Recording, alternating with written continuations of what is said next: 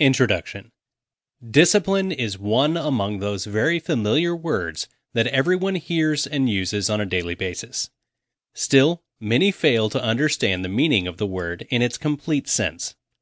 The discipline offers control, and, from control, there would be order and parity.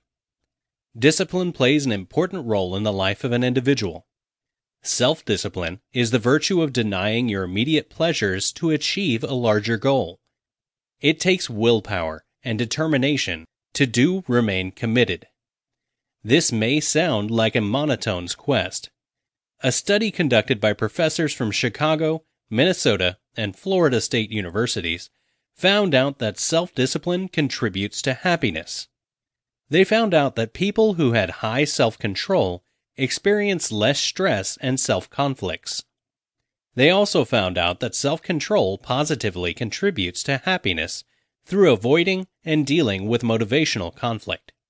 This study underlines the notion that well-being is a result of achieving goals and being successful rather than gratifying the immediate needs. The following sessions will discuss more about the concept of self-discipline and tips to build up the same.